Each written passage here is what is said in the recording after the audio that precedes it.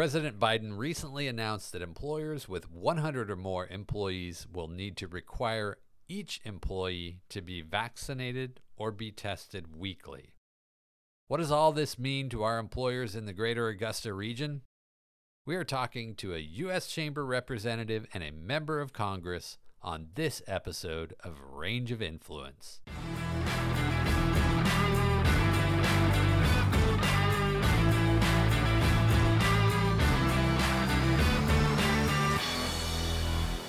Welcome to another episode of ROI, or Range of Influence. I'm Russell Hodney, President and CEO of the Columbia County Chamber, here with a special episode of the podcast to talk about the new vaccine requirements issued by President Biden. The format of this episode is a little bit different, but we wanted to provide up-to-date information on the new emergency temporary standard coming from OSHA.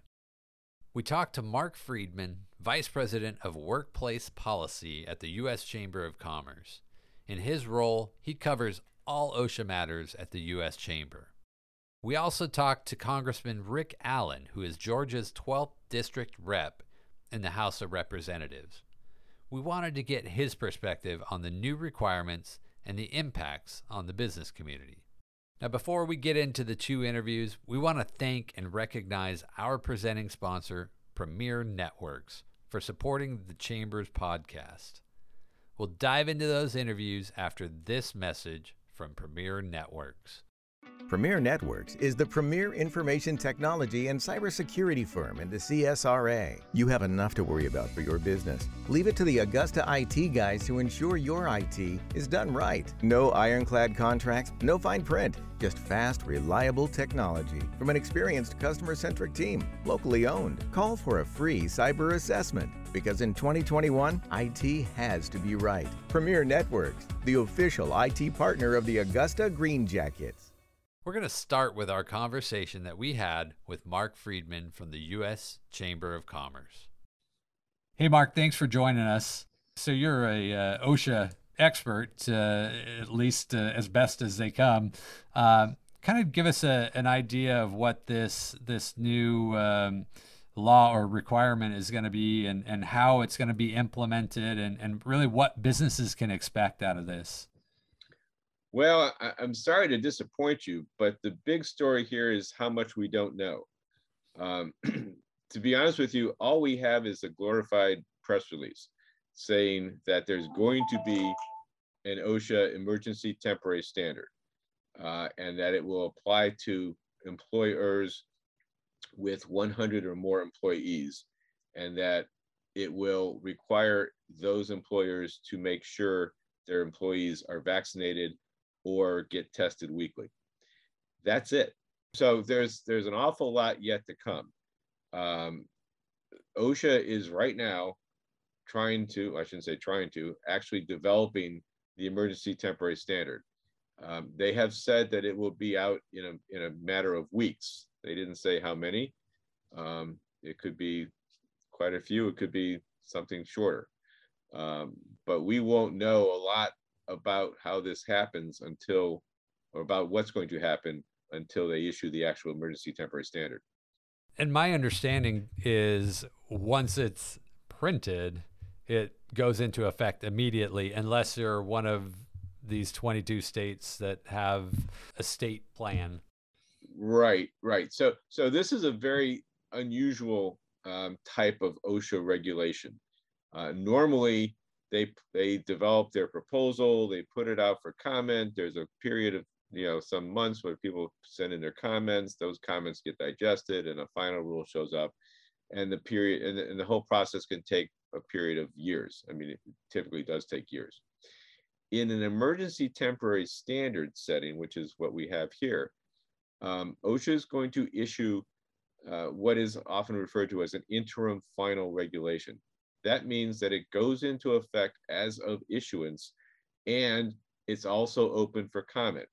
So two things will happen at once. They'll put this thing out on the street, and it will be a live fire exercise, and they'll be open for comment for some period, at least 30 days. We hope that maybe more than that. Now, There is in OSHA world a separate little arena called state plan states.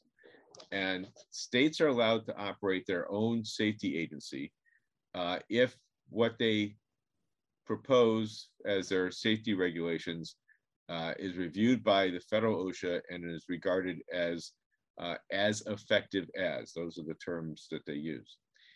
In those state plan states, when federal OSHA issues a regulation, those state plan states have a 30-day window to either issue their own version of that regulation, which would have to be seen as effective as, or adopt the federal standard.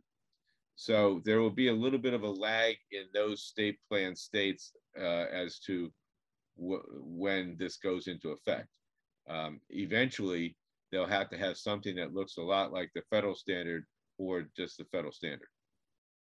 So, and talking about that a little bit, I've heard a couple different thoughts on what the repercussions will be if, let's say, there's non-compliance. I've heard anywhere from fines of $14,000, anywhere up to $70,000, depending on how you kind of read some of this. Can you clarify some of that, or if you can? Sure. So the number that has been put out in the media is that violations or an employer will be subject to fines, and I think they probably use the phrase up to $14,000 per violation. $14,000 is associated with a level of violation called serious. In OSHA world, there's different levels of violations. Serious is considered, as you might imagine, one of the higher levels. The highest level is called willful, and that is a much higher level of violation on the employer's part. So they've said 14,000 in terms of per violation. Now, the problem with that is the way OSHA typically looks at these things, they'll rack up each employee who didn't get vaccinated as a separate violation. So if you're an employer and you're found to not have have X number of employees who are not vaccinated and have not been tested, or do not have acceptable exemptions, then each one of those employees will constitute a separate violation times $14,000. So you could get in a pinch real quick. It can get to be a big number very quickly. And if I have to opine here for a moment, my guess is that OSHA will look to make these penalties stick. They will look to make examples out of these when they decide to do enforcement. So, they're gonna try and scare employers straight on this, and they will want to make a big play.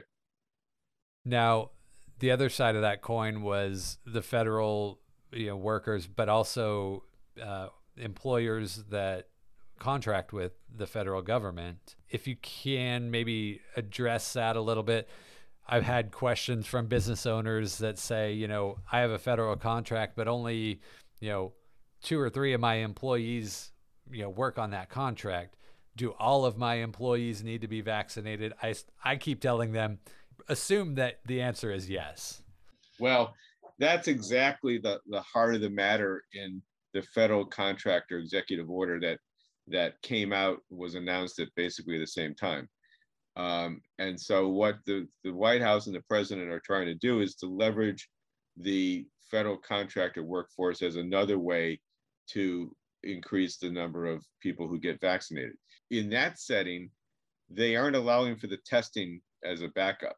And so this is still something that we know more about, but we still don't have the final details.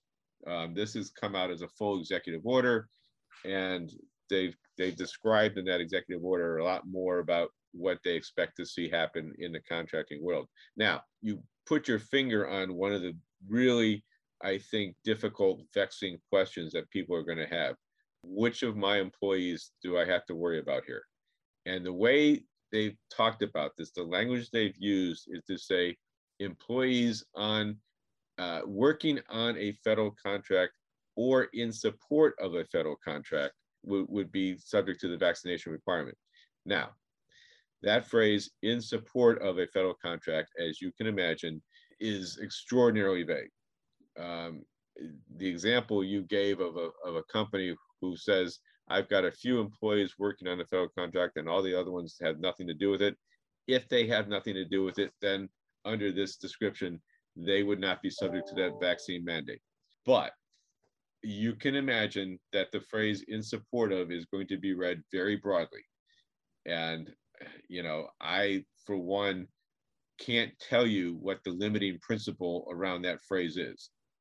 So, I would just tell employers with federal contracts to tread carefully in trying to determine whether somebody is working in support of a federal contract or not. I've already heard potentially some states are talking about legal challenges to this. Can you give any light to that? Is there any grounds? Do you think this is the legal challenges might go anywhere? Well, there's no doubt that there are going to be challenges, and you're seeing a lot of the states and the governors making those types of noises already. I think it's going to be an interesting question as to how those challenges come forward. And let's be clear, we don't have anything they can shoot at this point. I know that Arizona AG just filed an action, but until this thing gets issued as an emergency temporary standard, you're suing on a press release, and that's just not enough to build a lawsuit around. So there will be litigation. I'm not going to try and handicap the prospects of success at this stage, because again, we don't know what they're going to say exactly and what the legal arguments are going to be. I think there's going to be a lot of things to shoot at in this, but whether people can construct the legal theory that holds up I think is going to be something we have to wait to see. I really do appreciate you answering a couple quick questions for us, and we thank you for the work that you guys do, and appreciate your work in trying to understand everything that OSHA does up there. I'm glad to be with you, Russ, and we should make a date to talk in the future when this thing pops, because as I said, yes, there's a whole lot more that we're gonna find out about that we just don't have the answers to right now. I mean, the question we keep getting at the chamber, we put out a call to our broad membership to say, tell us what your concerns are, and the one that I think has come up the most repeatedly is who's going to pay for the testing. How do we handle the cost of the testing? And we don't know. I mean, that's going to be a question that OSHA has to answer, amongst many others. But that one, I think, is the one that has really gotten people's attention and showed up the most frequently. Well, thank you, Mark. And I'd take you up on that offer for connecting again once this hits the street, because, as you said, we really won't know until the meat is on the bone what actually we're looking at. So that's correct. Thank you for your time, Mark. My pleasure, Russ.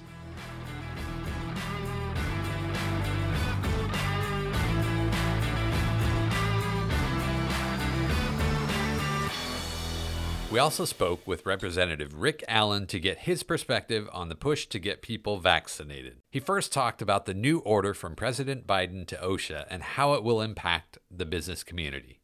Well, he directed OSHA to require employees with 100 plus workers to mandate the vaccine or conduct weekly testing, in addition to providing paid time off for an employee to get vaccinated or during their recovery from the vaccination.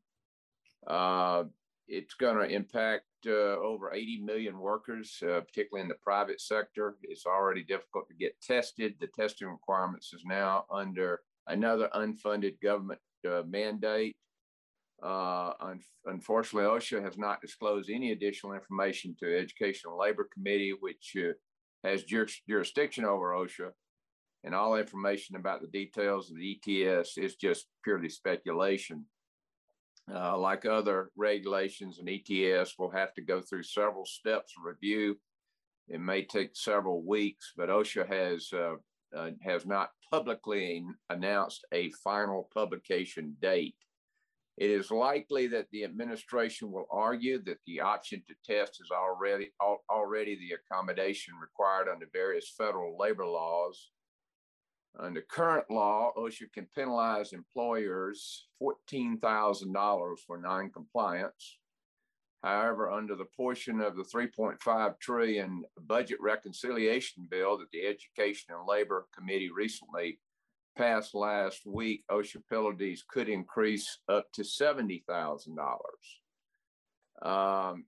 This is just another healthcare government overreach by the federal government. Already under HHS and CMS, they dictate how long. I mean, I'm not talking about COVID. I'm talking about procedures, standard procedures. They dictate like how long a patient can stay in the hospital.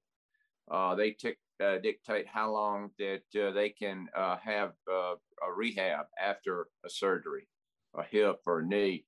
And we know the human body is very different.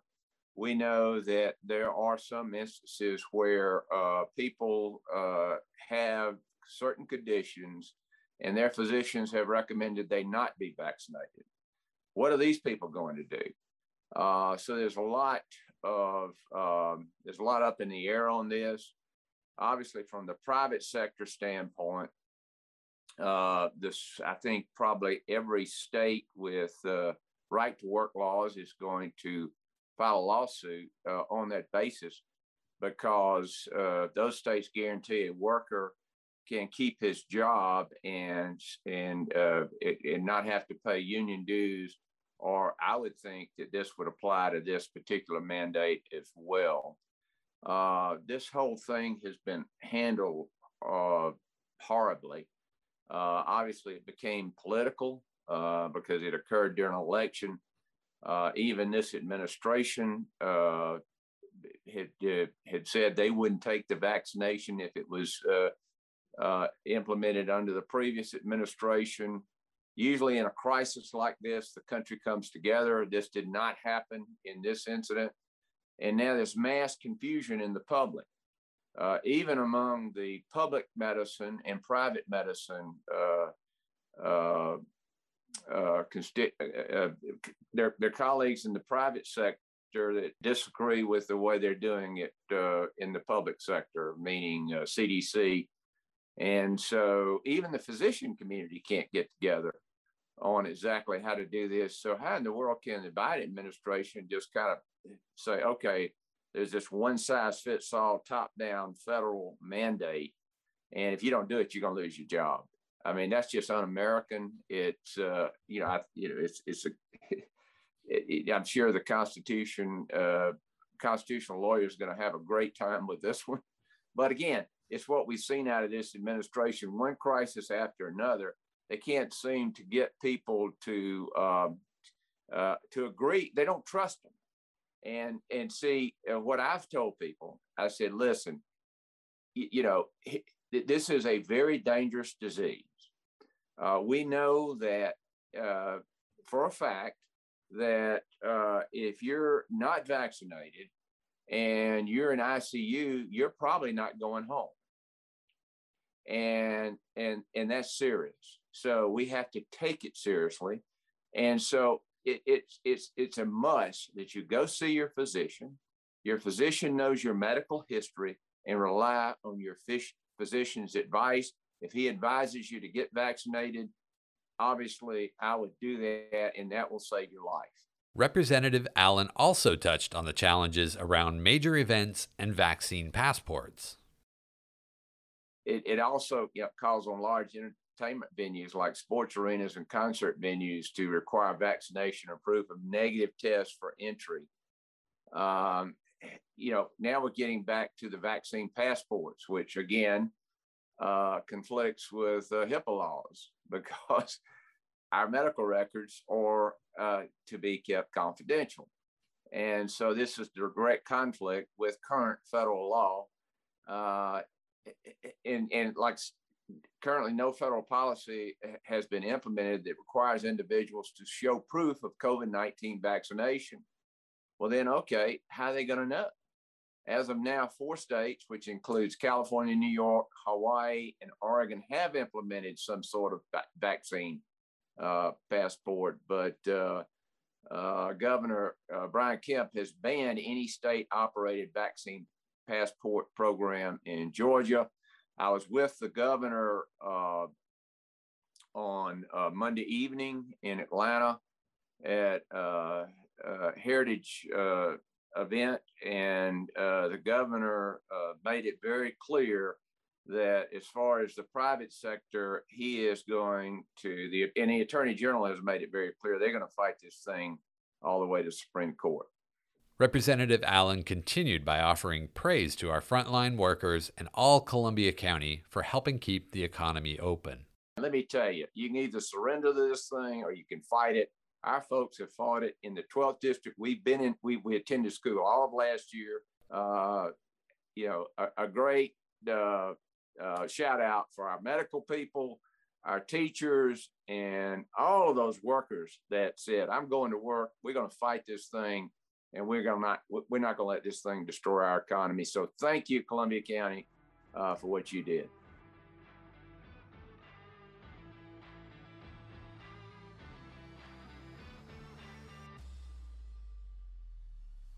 The Chamber will continue to monitor any and all COVID-related legislation and keep the business community informed.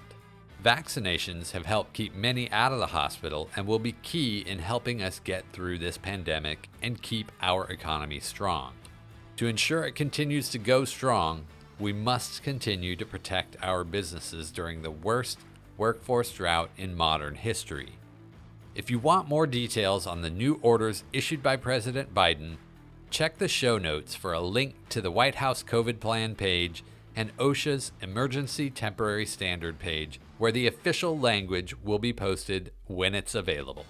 The Chamber would again like to thank Mark Friedman from the U.S. Chamber and Representative Rick Allen for taking the time to unpack these latest orders that will have an impact on our business community. We also want to thank our show producer, Kimberly Lahadny, and of course, our podcast sponsor, Premier Networks. You can find them at AugustaITGuys.com. Again, that's AugustaITGuys.com. One final reminder, please subscribe to our show through your favorite podcast app and be sure to rate us and share our show so we can continue to grow. We'll catch you next time on Range of Influence.